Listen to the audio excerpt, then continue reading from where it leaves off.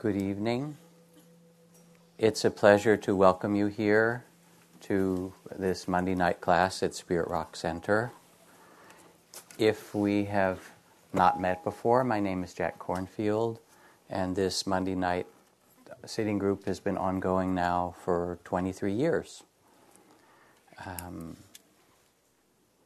And Spirit Rock has grown in this beautiful valley here through the collective efforts of a whole community of people dedicated to the twin principles of compassion and wakefulness, or inner freedom of heart, that are central to the teachings of the Buddha, but that are really part of all wise spiritual life. And so whatever brings you this evening, it's a pleasure to welcome you here. Springtime, it's great to come and just be on this land. Monday night serves as a kind of an introduction to the practices of mindfulness and loving kindness, compassion, and so forth that we have at the center of the trainings at Spirit Rock.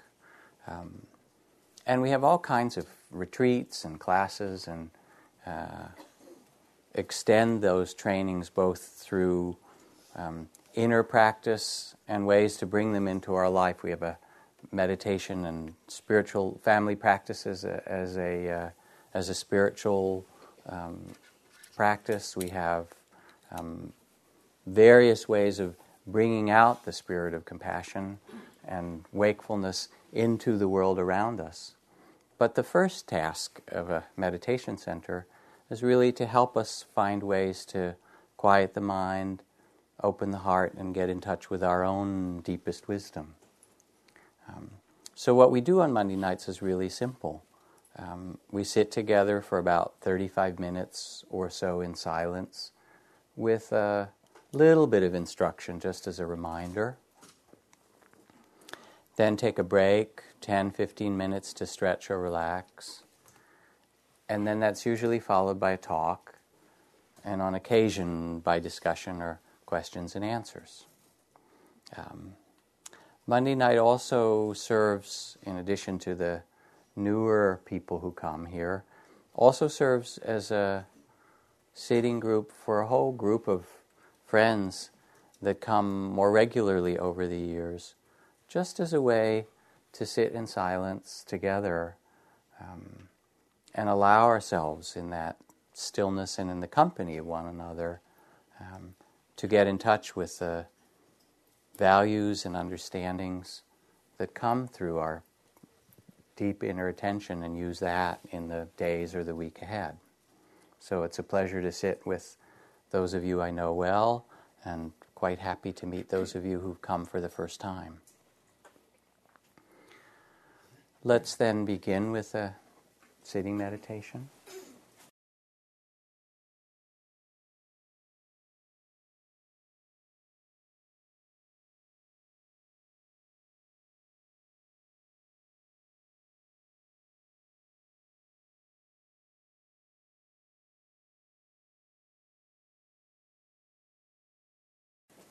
Let yourself come back in and find a way to sit that's comfortable and at ease.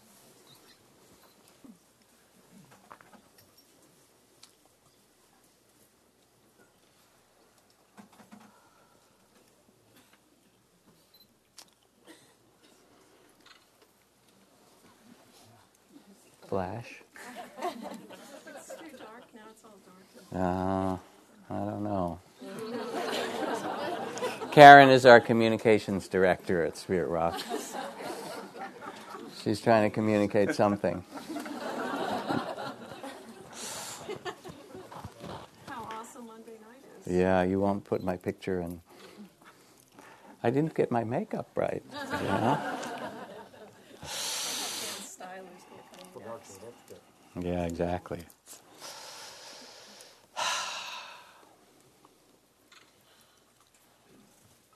Okay. So again, please let yourself sit in a way which is comfortable and at ease. And listen in a meditative way, which means fundamentally don't believe anything that you hear.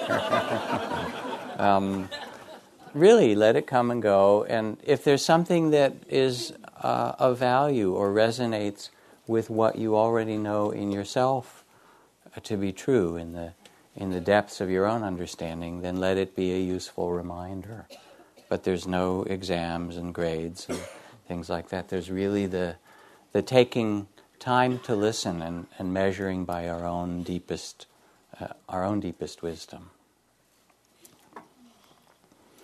So this evening I'd like to talk a bit about one aspect of what in the Buddhist tradition is called wise understanding.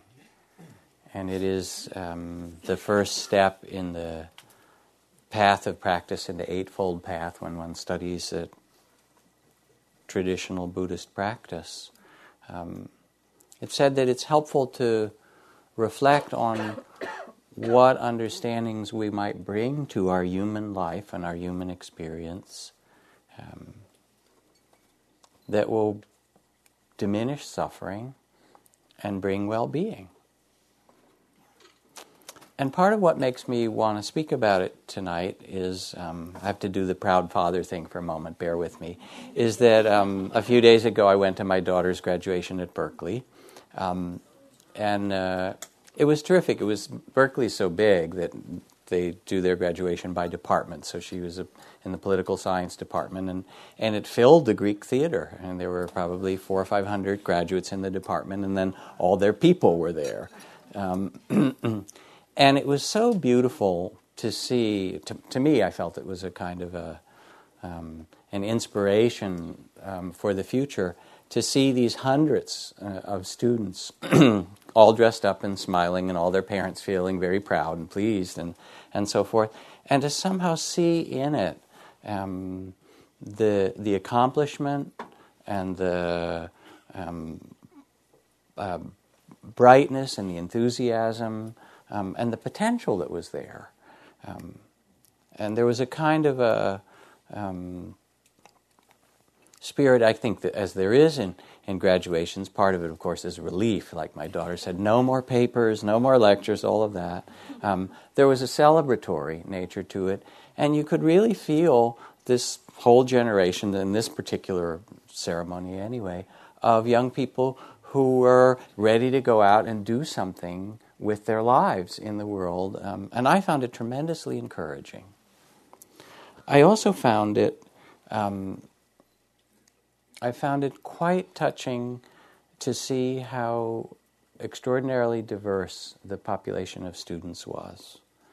There was almost every part of the world and every major language and every major culture somehow represented. You know, there was Jalan Kurdistani from Kurdistan, right? And then there was Viktor Alexandrovich or whatever, and then there was somebody from Korea, at least as an immigrant. Mostly children of first, second, third grade generation immigrants in different ways as American society is, and a few Native Americans as well. But in it you could somehow feel the coming together in our community in the Bay Area of a society that is so mixed and diverse that I again took a great heart from that.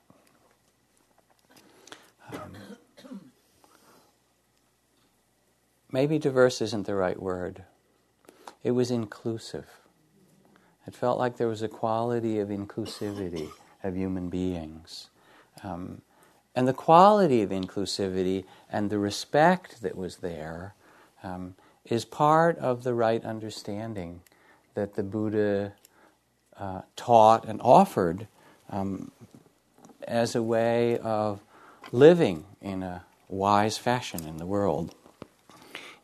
In one of the most famous of the Buddhist texts, in the last year of the Buddha's life, a minister from a local king, is sent to visit the Buddha and to talk about conflict with the neighboring kingdom and whether they should go to war or not. And the Buddha asked, well, tell me about this neighboring kingdom. Do these people meet and gather in harmony? Do they respect one another? Do they respect the traditions that have been handed down, that have been a benefit over many generations? Do they revere their elders? Do they care for the children and the weak and the poor in their population? Do they respect the natural environment and the trees and the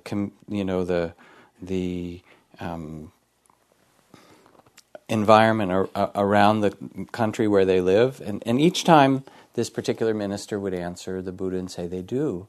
And he said, well, then this nation can be expected to prosper, or this kingdom can be expected to prosper and not decline. And then he said, he turned to all his followers and he said, in the same way, if you too treat one another with respect, if you meet in harmony and break up in harmony, if you listen to one another, if you care for those who are the weak or the vulnerable among you, if you respect the natural environment, if you develop your own personal mindfulness and loving kindness and then extend it to those that you meet, so then will the teachings of the Dharma, or the teachings within this community of practitioners, also be expected to prosper and not decline. And so here is the teachings, 2,500 years old, talking about what makes a wise life and a wise community, based primarily on respect, inclusivity, and loving kindness. And when you enter a temple, if you enter a Buddhist temple in Asia, like the forest monasteries where I live, there's a feeling of respect for life that's quite palpable. People step over the ants, and the trees and the stones and the stream, and everything is cared for in some beautiful way. Even in the Zen monasteries, in the kitchen, not a grain of rice is, let to go to waste. Everything is cared for in this way of both appreciation and gratitude for what we receive, and using it well. And what it brings is a sense of beauty. The beauty of our connectedness with one another and the earth. I think it's Walt Whitman who says, the earth's crammed with heaven and every common bush afire. So when we see with this kind of inclusive spirit, we start to see with the eyes of a Buddha, or with our own Buddha nature. And sometimes people get a mistaken idea that spiritual practice is a way of avoiding bad stuff. Okay, I'll meditate and I'll get kind of quiet and high and peaceful, and I won't have to deal with those people in the neighborhood that I don't like, and with those relatives and those, and I won't have to deal with this, and I can sort of somehow insulate myself from the messiness of humanity and the complexity and difficulty in the world. But to see with the eyes of a Buddha, to awaken the wise understanding, this capacity within us, is quite the opposite. It is instead the movement of inclusivity, to see humanity and all that we share as our brothers and sisters, to see with respect. So there's a famous story of Ananda, who was the attendant, a monk who was the attendant to the Buddha for 35 years. And he was sent on a mission to a village that had asked for some teachings. And as he went on his way, he passed by a well of another village and saw a young woman named Pakati, who was an untouchable, an outcast in the Hindu caste system. And as she was standing by the well, he asked her for water to drink. And she said, "Oh, venerable monk, I am too lowly born to give you water to drink." Because in that culture or that system, at the worst, you weren't even supposed to let your shadow fall upon somebody who was in a higher caste. "I am too lowly born to give you water to drink. Do not ask anything of me, lest your holiness be contaminated, for I am of the untouchable caste." And Ananda looked at her and said, "I did not ask for caste, but for water, please." And the woman's heart leapt joyfully, and she gave Ananda the water to drink.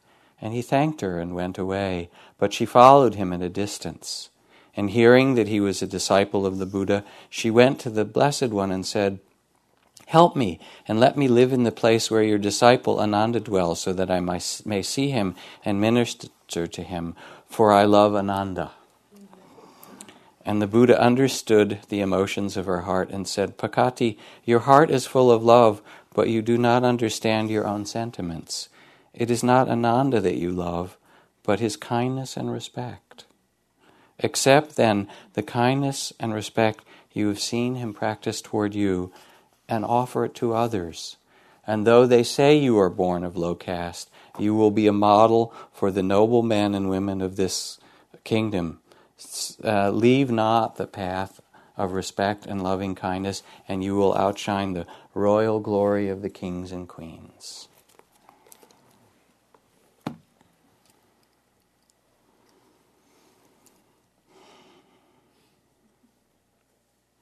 If we are to find a way to live in this complex world and to live with our full humanity and with a wisdom, with a wise heart, our practice has to be one of inclusivity and respect. And it has to be so not because you're supposed to be or, the other way is bad, but because we are connected, because we are interdependent, to use the word that Buddhist psychology uses to describe our nature. Thich Nhat Hanh uses this word a lot, the Vietnamese Zen master, when he says, if you can see with the eyes of a poet, in this one piece of paper is the trees that these paper came from, fir trees probably, and the logger who cut them down, and the rain clouds that watered the trees, and the rhizomes and the root systems of the forest where the trees grew, and the paper mill, and the logger's wife who made him lunch the day he cut that tree down, and everything else in the entire world in this piece of paper. If you can see wisely, there's nothing in the universe that's separate from this piece of paper. The sunlight and the stars and all of the stars, the creation of the universe from the Big Bang. Or if we look at it in another way, strawberries are too delicate to be picked by machine. The perfectly ripe ones bruise at even too heavy a human touch. So if we understand, we'll see that every strawberry we ever eat, every piece of fruit, has been picked by callous human hands. Every piece of bread, every glass of wine represents someone's knees, someone's aching back and hips, someone with a bandana on her wrist to wipe away the sweat. We cannot get away from the truth. The only way we can live is to feed one another. So, this is the reality or the truth of interdependence. Archbishop Tutu says that in Africa, when you ask someone, "How are you?" the reply is always in the plural. They say, "We are well," or "We are not well." And that's because someone might be quite fine, he may be feeling good, but his grandmother is sick. So he will say, "We are not well," because he includes his family, his community, his village. Again, the reality that we are not separate from one another. And to see with wise understanding is to know this interdependence. And almost all indigenous cultures and people use the explicit language of family. Everybody's brothers and sisters and uncles and aunts. I think it would be a good thing if we said Auntie Condoleezza Rice, and Uncle Arnold Schwarzenegger and Grandfather Dick Cheney. Because you know how families are. I don't have to say anything more. They're families, right? But it would be wiser and saner to realize that we have this kind of weird family, and it's us, it's not them. It is really us. When we come and sit in meditation, and we sit here halfway between heaven and earth, take our seat with a certain quality of dignity, and open ourselves, often what happens in this very simple act of coming Monday night and spending 35 minutes, 40 minutes sitting, we sit, and then the things that we haven't included in our consciousness show themselves. The stress in our body. You're sitting there and your shoulders start to hurt, or your jaw or your back. And it's not like you're carrying something, but all the hours of stress and conflict in our life where we have contracted, where our body has taken on that stress in some way, unconsciously, begin to reveal themselves as we sit. And the body says, remember me? Here it is, and the shoulders start to unknot and the pains that we carry reveal themselves. Or maybe we sit and we're really sleepy and tired. It's like the body saying, hey, remember you haven't had much sleep for a long time. Remember me? And sleep is valued in the Buddhist monasteries, in some places anyway. In one temple it's called the poor man's nirvana, right? That we need to rest. And so sitting is a kind of reminder of a kind of intimacy with what's going on within our bodies or our psyches, or maybe we're restless and worried and all kinds of agitation comes because of things that we have to do and we're anxious about. Or the unfinished business of the heart comes. You sit quietly and then the tears arise because there was a loss or a grief, and we've been so busy that we haven't had time to really listen to it and honor it and include it and respect it. Or you just see, the craziness of the mind. You know what I'm talking about, don't you? Annie Lamott, who says, my mind is like a bad neighborhood, I try not to go there alone. That's kind of why we come on Monday nights, right? And it will do anything. It does all these kinds of stories and fears and imaginings and reruns. My heavens, it does reruns. It's the worst of your kind of low-class cable channel that just runs this same old, bad kind of B-grade movies over and over again. But also we carry our sufferings and trauma and the sorrows of the world, all the images and scenes that we see and know from our community and the broader community and the global community. So we sit, and somehow we're asked to include our full humanity in this practice of mindfulness and loving kindness. Albert Camus, who writes, we all carry within us our places of exile, our crimes, our ravages. Our task is not to unleash them on the world. It is to face them and transform them in ourselves and therefore in others. And so we do this. We sit with all of this. And sometimes it's difficult because you have to face the loss or the pain or the fear or the anger that you have or the emptiness, the things that keep us busy, the loneliness. So instead of opening the refrigerator, you sit here and face the boredom or the loneliness. James Baldwin writes, I imagine one of the reasons people cling to their hate and ignorance so stubbornly is because they sense that once hate is gone, they will be forced to deal with their own pain. And so in a lot of ways in the world, people project their hatred on other people, some other group, so that they don't have to face themselves.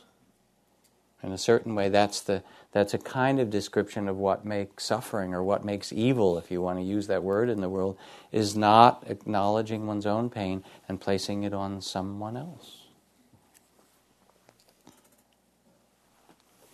And when we sit in meditation, Instead of it being, okay, now I'll have this blissful, happy time, I'll smile and my mind will be quiet. And that can come. It's not like that doesn't come too.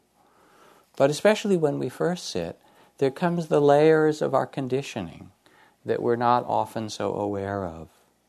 Our grasping and contracting and our judgment of ourselves and our reactions or our fear. What is called in Buddhist tradition the small sense of self, or the body of fear, that kind of contracted identity.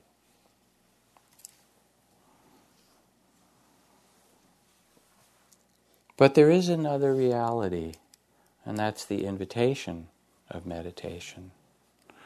The Buddhist texts often begin with the words, "O nobly born, O you who are the sons and daughters of the Buddhas, of the awakened ones, remember who you really are." And there's a kind of dignity and presence that's invited and offered as you take your seat halfway between heaven and earth under your tree of enlightenment. And sometimes people think, well, this enlightenment then is going to be, some really wonderful experience that I can write mom about, write home about, or whatever. And sometimes there are incredible visions and mystical openings, and it's beautiful. But sometimes it's simpler than that. This is from Tamara Engel, who is a meditation teacher, a friend, who is also currently in the last weeks of her life with metastatic cancer. And she writes, "In my years of practice, I've spent many hours sitting with aversion to unpleasant body sensations. As I sat with my distended belly, what I saw was that every itch I didn't scratch, or every tickle in my throat I didn't cough, every throb in my forehead from a headache that I didn't rub, but just sat and opened to, every tear that I let myself weep and stayed present for, served me well. I had cultivated a muscle for bearing witness, for being a mirror to the unpleasant body sensations and the feelings of the heart. And the more I continued in this way, the more peaceful I became. There was no separation, that which was pleasant and that which was unpleasant, and my peacefulness itself became seamless." Very simple. Just this deepening capacity to be present for joy and sorrow, for pain and pleasure, for gain and loss,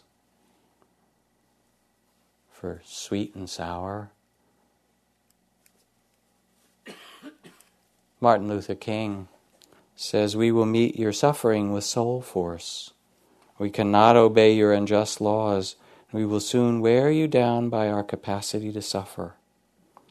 And in winning our freedom, we will so appeal to your heart and conscience, we will win yours as well." Right understanding is that there is a freedom of heart that is possible for you, for each one of us as human beings, that no one can touch and no one can take from you. And I like to carry when I teach on retreats, I bring it out periodically here on Monday night, this poster of Vedran Smalovic, who was the cellist of Sarajevo. And in Sarajevo, which was the kind of artistic capital of the Balkans during the war in former Yugoslavia a few years ago, Sarajevo was for 3 years encircled and bombarded, and no one could get in and out except for UN helicopters. There were snipers and mortar fire. And every afternoon during that siege of Sarajevo, Vedran, who had been a cello player for the Sarajevo National Symphony, would take out his cello and dress himself up, put on his tux, and take a little folding chair and go out into the main square in the afternoon. In spite of the sniper fires and the mortars, he could easily have been killed, and he would play music so the citizens of Sarajevo would not give up hope. And this is a picture of Vedran playing in the bombed-out National Library of Sarajevo, a special concert. He then went on tour when that war was finished. And he is a kind of visible testimony to that freedom of heart that no one can touch. Nelson Mandela found it in 27 years of prison on Robben Island. And there's a beautiful passage that he wrote, a letter that he wrote to Winnie Mandela, his ex-wife, when she was threatened with going to prison. And he wrote and he said, there's an awful lot that you can learn by spending some time sitting quietly. You know, your humanity and the consequences of your action and your own conscience and your humility, all of these will be revealed to you. It was sort of like a pep talk for someone going on retreat, basically. You know. But it's true for us, as it is true for Nelson Mandela or Sojourner Truth or Vedran Smailović. And we've known it. We always know this from when we were children. This both freedom and inclusivity of the heart. It's what we're born with. One of my favorite teachers in the world is a kindergarten teacher named Peggy.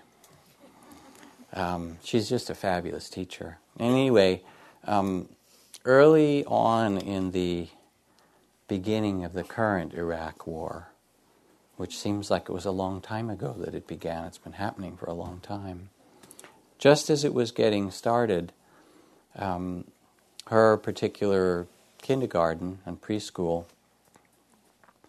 is on the flyway, if you will, from a big air base. And in preparation for the beginning of that war in the week or two before it, there were a lot of planes taking off and flying low from that base headed out toward the Middle East. And one morning the children were out on the playground and great big warplanes kind of came over the playground and planes that were carrying a lot of the equipment for the war. And they were loud, and the children came running in and said, you know, these planes are flying over. They were really frightened. What is this? And she said, well, you probably heard from your parents in the news that it looks like there's going to be a war in Iraq, and it's far away. It won't be happening here. She wanted to reassure them. And these are planes for that war. And they said, well, what are on the planes? And she said, well, soldiers and bombs and the things that make for a war.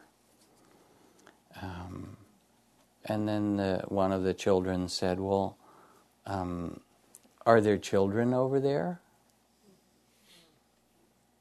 And she said, yes. And then this couple of the children said, well, they must not know that. They wouldn't be sending bombs over if they knew there were children there.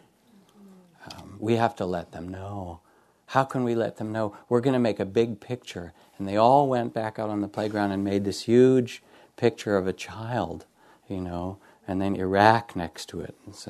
So that the people, a great big one made out of sticks and paper and everything, that you could see it from the air. We have to let them know so that they don't hurt any of the children. They don't know that.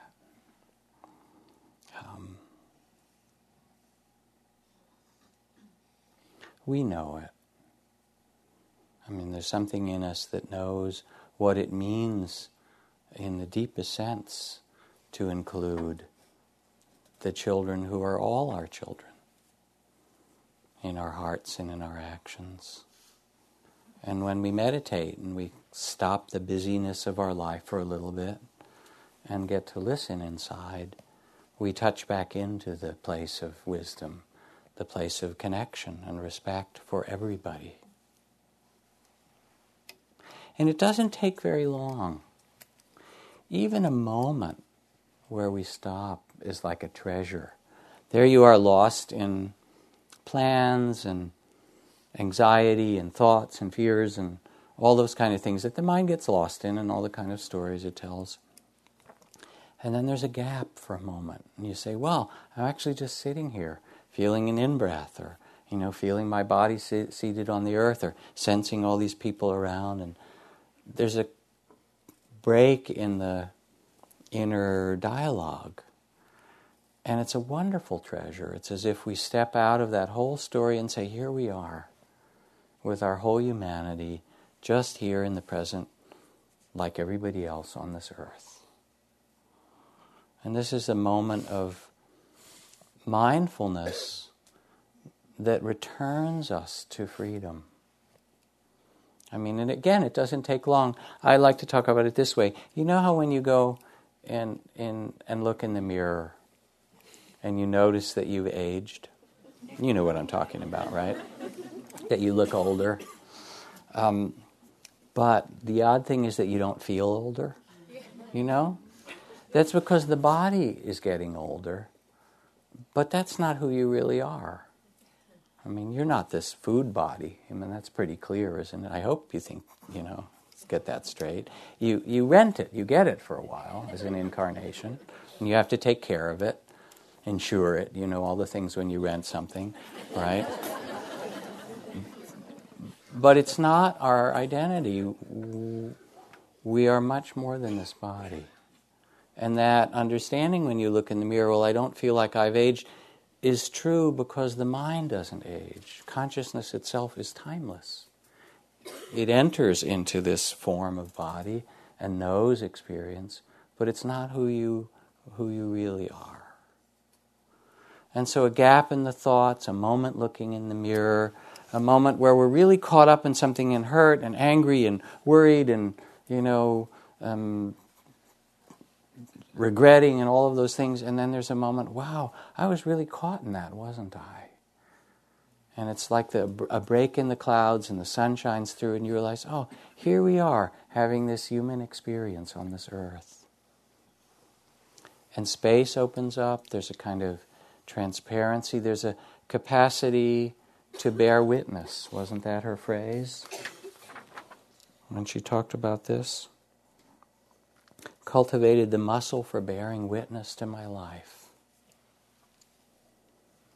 Oh, nobly born, says the Buddha, there's a most wonderful way for you, for human beings, to realize purification, overcome directly grief and sorrow, end pain and anxiety, travel the path of wisdom and compassion, and realize freedom. And this is the establishment of mindfulness and loving kindness. Mindfulness of the body and how we move and act. Mindfulness of feelings in the heart. Mindfulness of the mind and how it operates. Mindfulness of the dharma, of the laws that govern our life. And it's amazing. You sit and begin to establish mindfulness. And as you do, the body begins to unwind and heal itself. It does. And the feelings that need to be felt will show themselves. The tears that need to be wept and the joy or love that wants to be acknowledged. And then the mind, with all its reruns, our own quirky personality will show itself. You get the personality channel, right? And it's like Ram Dass said at one point. He said, it's not that I'm really very different after all these years, but I've become a connoisseur of my neuroses, right? It's like, there it is again, okay. And there's a really good example of that. So mindfulness isn't about the experience that we have. You have all these every experience you have is a human experience. Mindfulness is about the presence of mind, the quality that knows experience. The space of awareness, the inner freedom that can take your cello and play in the midst of the war, that can center yourself in wisdom or love, no matter what's happening. In a certain way, mindfulness means to pay respects to. Fear comes and you bow to it. Oh, this is fear.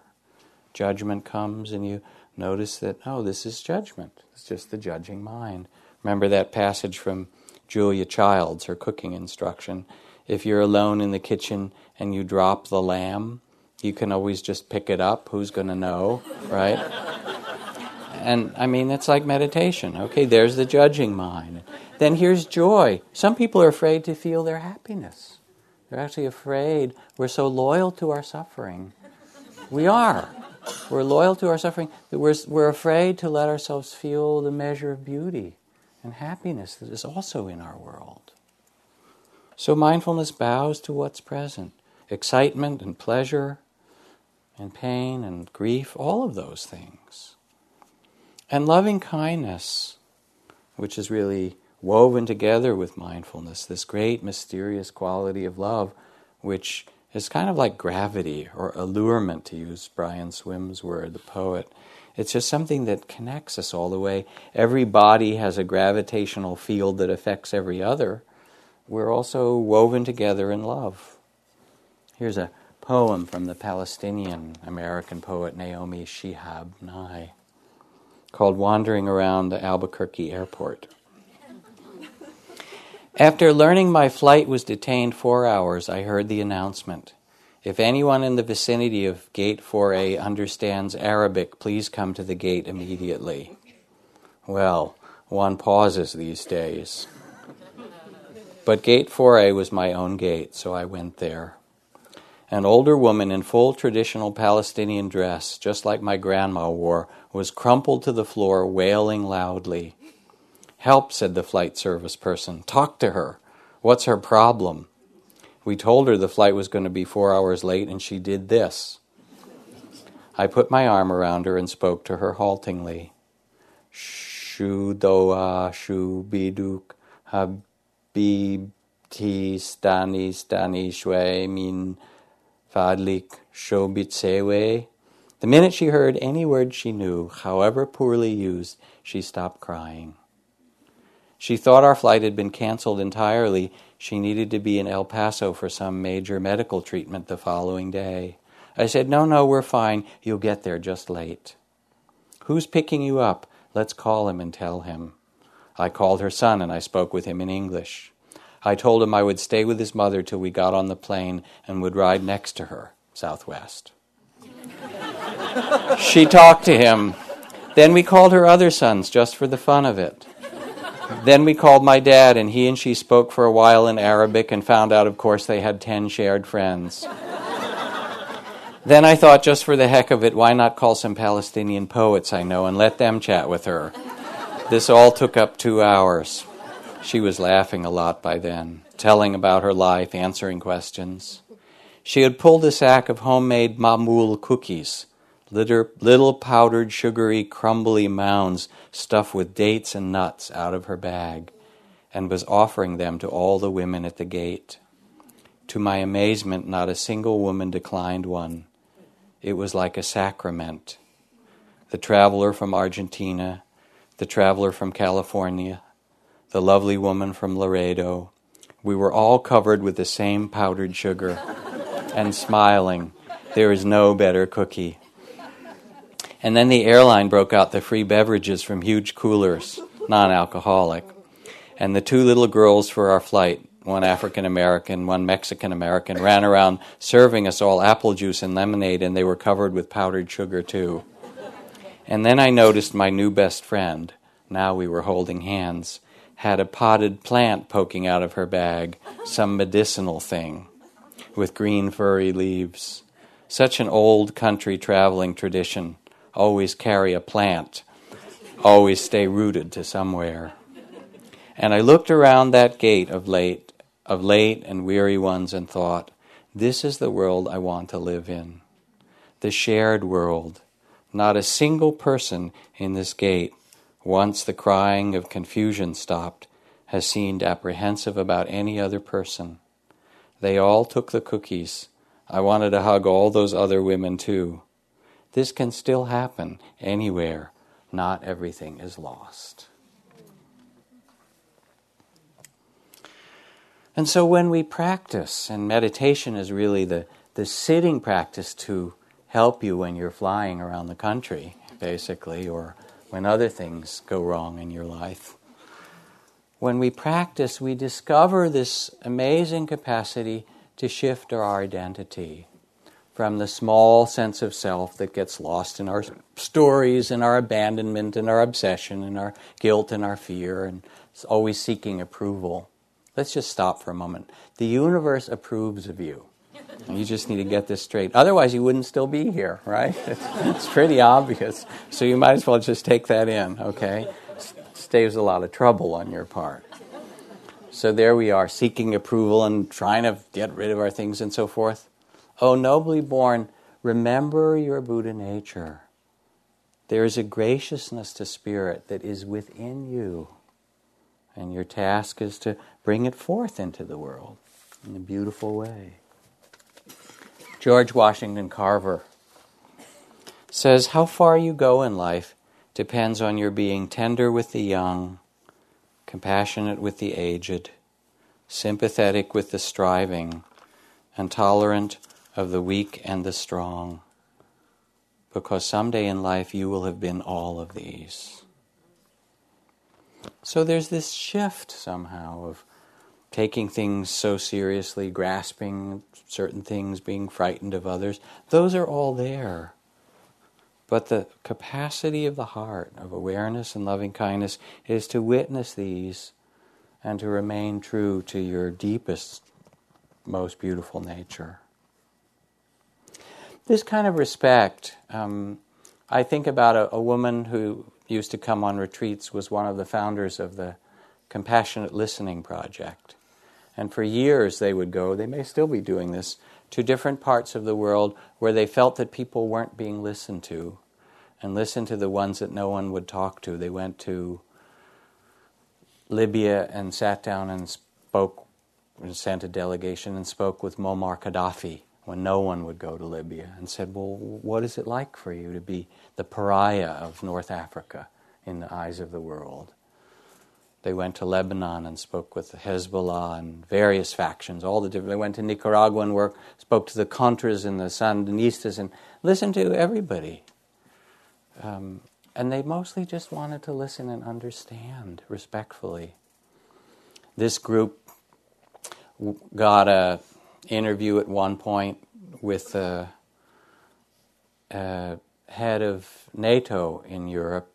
It was some time ago when there was still much of the Cold War was going on and all the buildup of nuclear missiles. And they sat down with the English general who was the head of NATO at that time. And the first thing that they said to him was, it must be terribly difficult to feel that you have the security and the safety of hundreds of millions of people on your shoulders.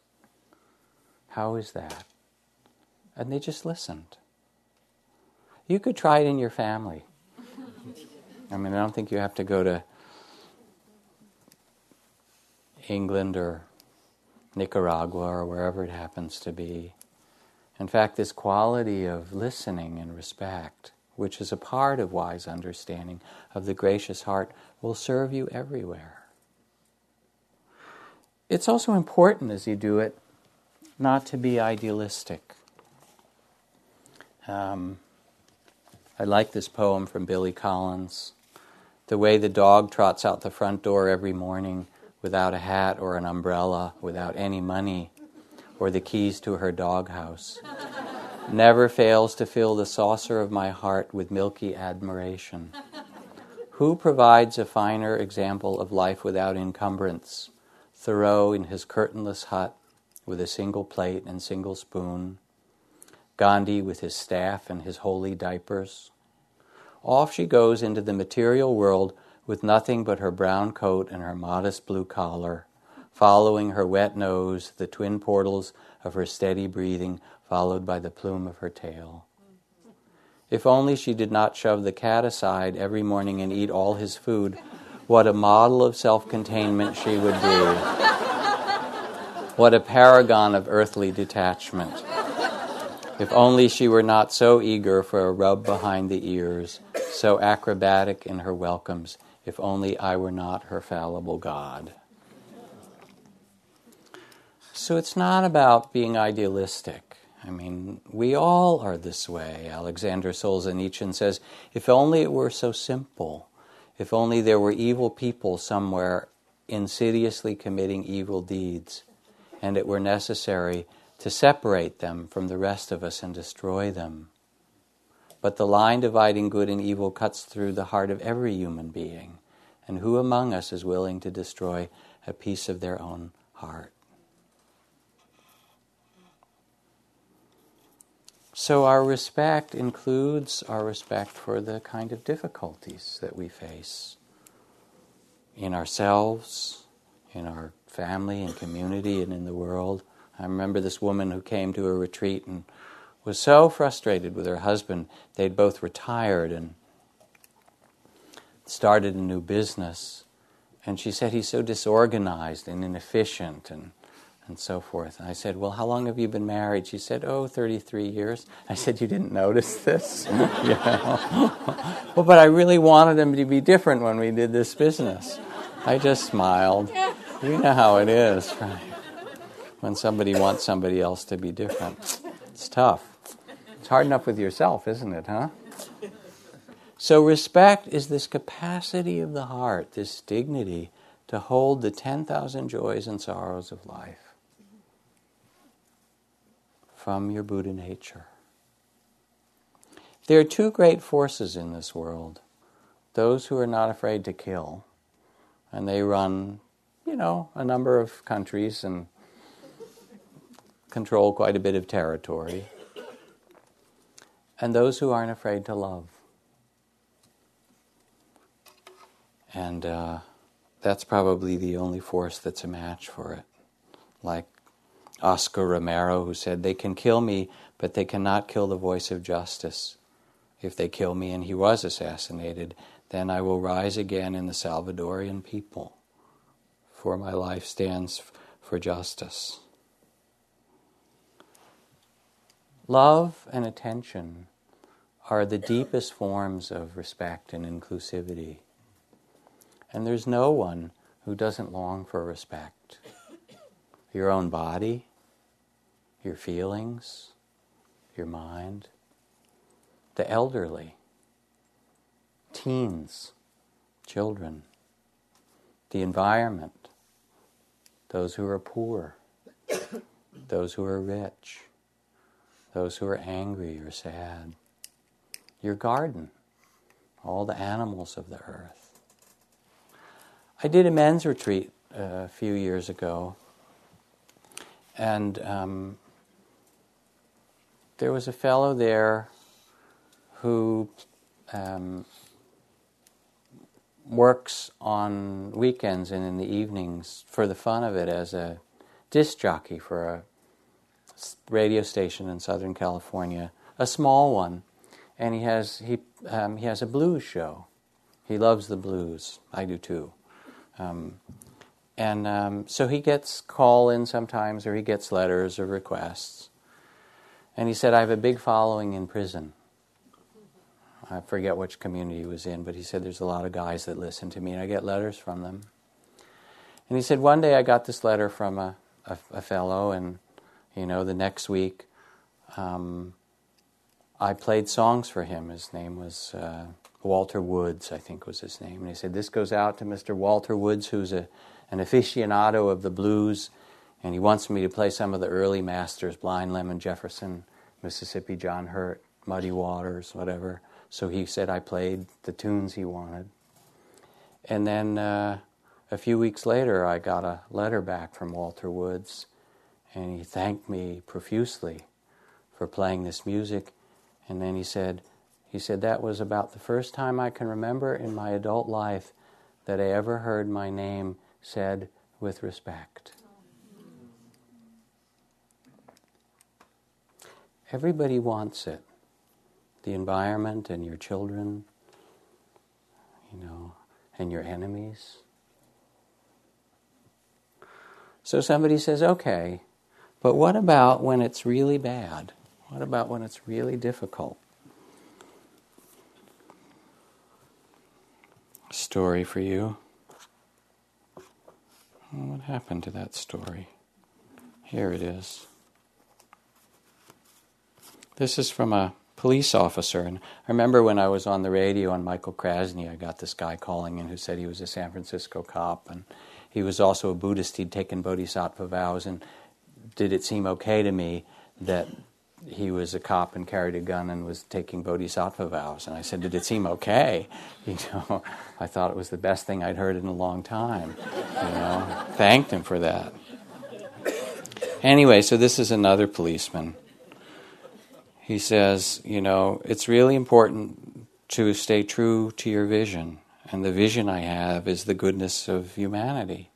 Even when it gets to conflict. I arrested a very angry man who singled me out for real animosity. When I had to take him to the paddy wagon, he spit in my face. That was something. And then he went after me with a chair. We handcuffed him, put him in the truck. And on the way, I just had to get past this picture of things. And I affirmed to myself, this guy and I are brothers. When I got to the station, I was moved spontaneously to say, look, if I've done anything to offend you, I apologize. The paddy wagon driver looked at me as if I was totally nuts. Next day, I had to take him from where he'd been housed overnight to the criminal court. I picked him up and I thought, well, if you trust this vision, you're not going to have to handcuff him. And I didn't. And we got to the spot in the middle of the corridor, which was the place where he'd have jumped me if he had that intention. And he stopped suddenly, and so did I. And then he said, I thought about what you said yesterday, and I want to apologize. And I just felt this deep sense of appreciation. Turned out on his rap sheet, he'd done a lot of time in a couple of really hard prisons and had trouble with the guards there. And I symbolized something for him, of course. And I saw that turnaround, saw a kind of healing. So what really happens if you're going to explore whether or not this vision of our true nature has power? People will say you're taking chances, but you're really taking chances without any love. Your love is your protection. So it needs respect. Even Mara needs respect. Respect for greed and hatred and prejudice and racism and fear. And these are not small forces for addiction, competition. We can't just say no. Okay, just say no to this. As Einstein says, all our lauded technology, modern civilization, is like an axe in the hands of a pathological criminal at times. But there's a bigger truth. And my teacher, Mahagosananda, the Cambodian Gandhi, an elder who died recently, I've spoken of in these last talks I've given here. When we were together in the Cambodian refugee camps with people who had suffered incredible loss, the burning of the villages, the shooting and killing of almost all the elders. 57 out of 60,000 monks in Cambodia were killed. All the school teachers were assassinated. Almost all the doctors. Nobody had a family where a lot of the members hadn't been killed.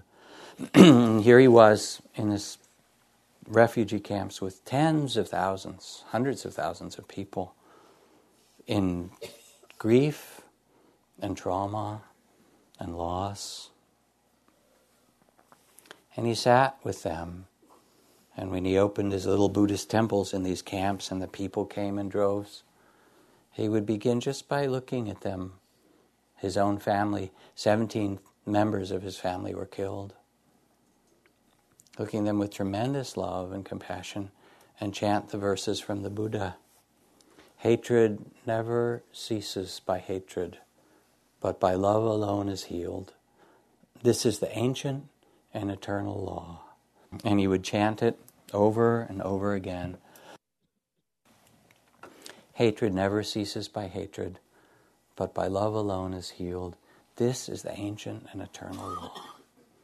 And it was as if he looked out and saw the incredible suffering of their lives, and the tragedies and losses that were almost incalculable, and bowed to them and said, yes, and here is a truth that's even bigger than your sorrow. Hatred still never ceases by hatred, but by love alone is healed. This is the ancient and eternal law. So when we practice meditation and cultivate this capacity of presence, bearing witness, mindfulness, and loving kindness in ourselves, so that we can offer respect to the 10,000 joys and sorrows of our humanity and of this world. It gives us a connection. It gives us a illumination to bring to everything else. Because when people ask for a little attention, it's a great thing. When our body or our heart asks for attention or respect, our friends, our enemies,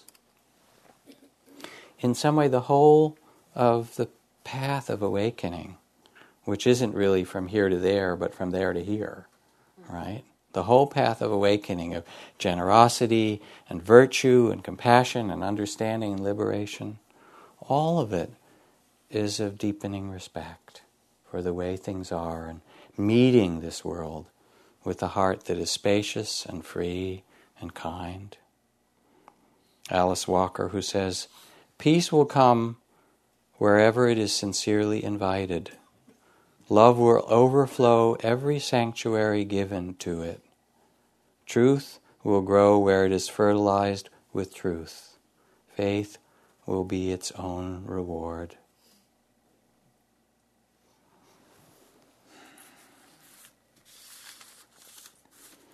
Thomas Merton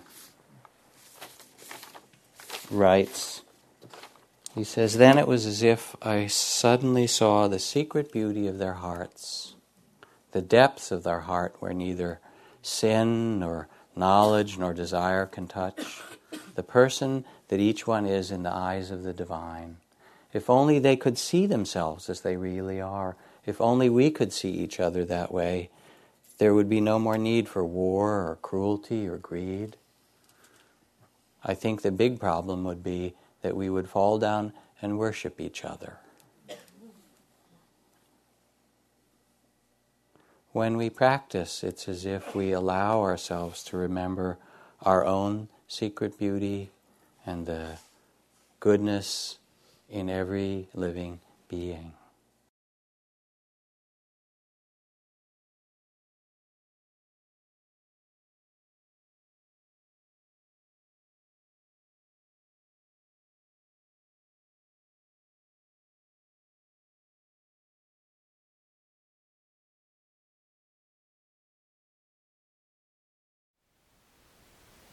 Thank you for listening. To learn how you can support the teachers and Dharma Seed, please visit dharmaseed.org/donate.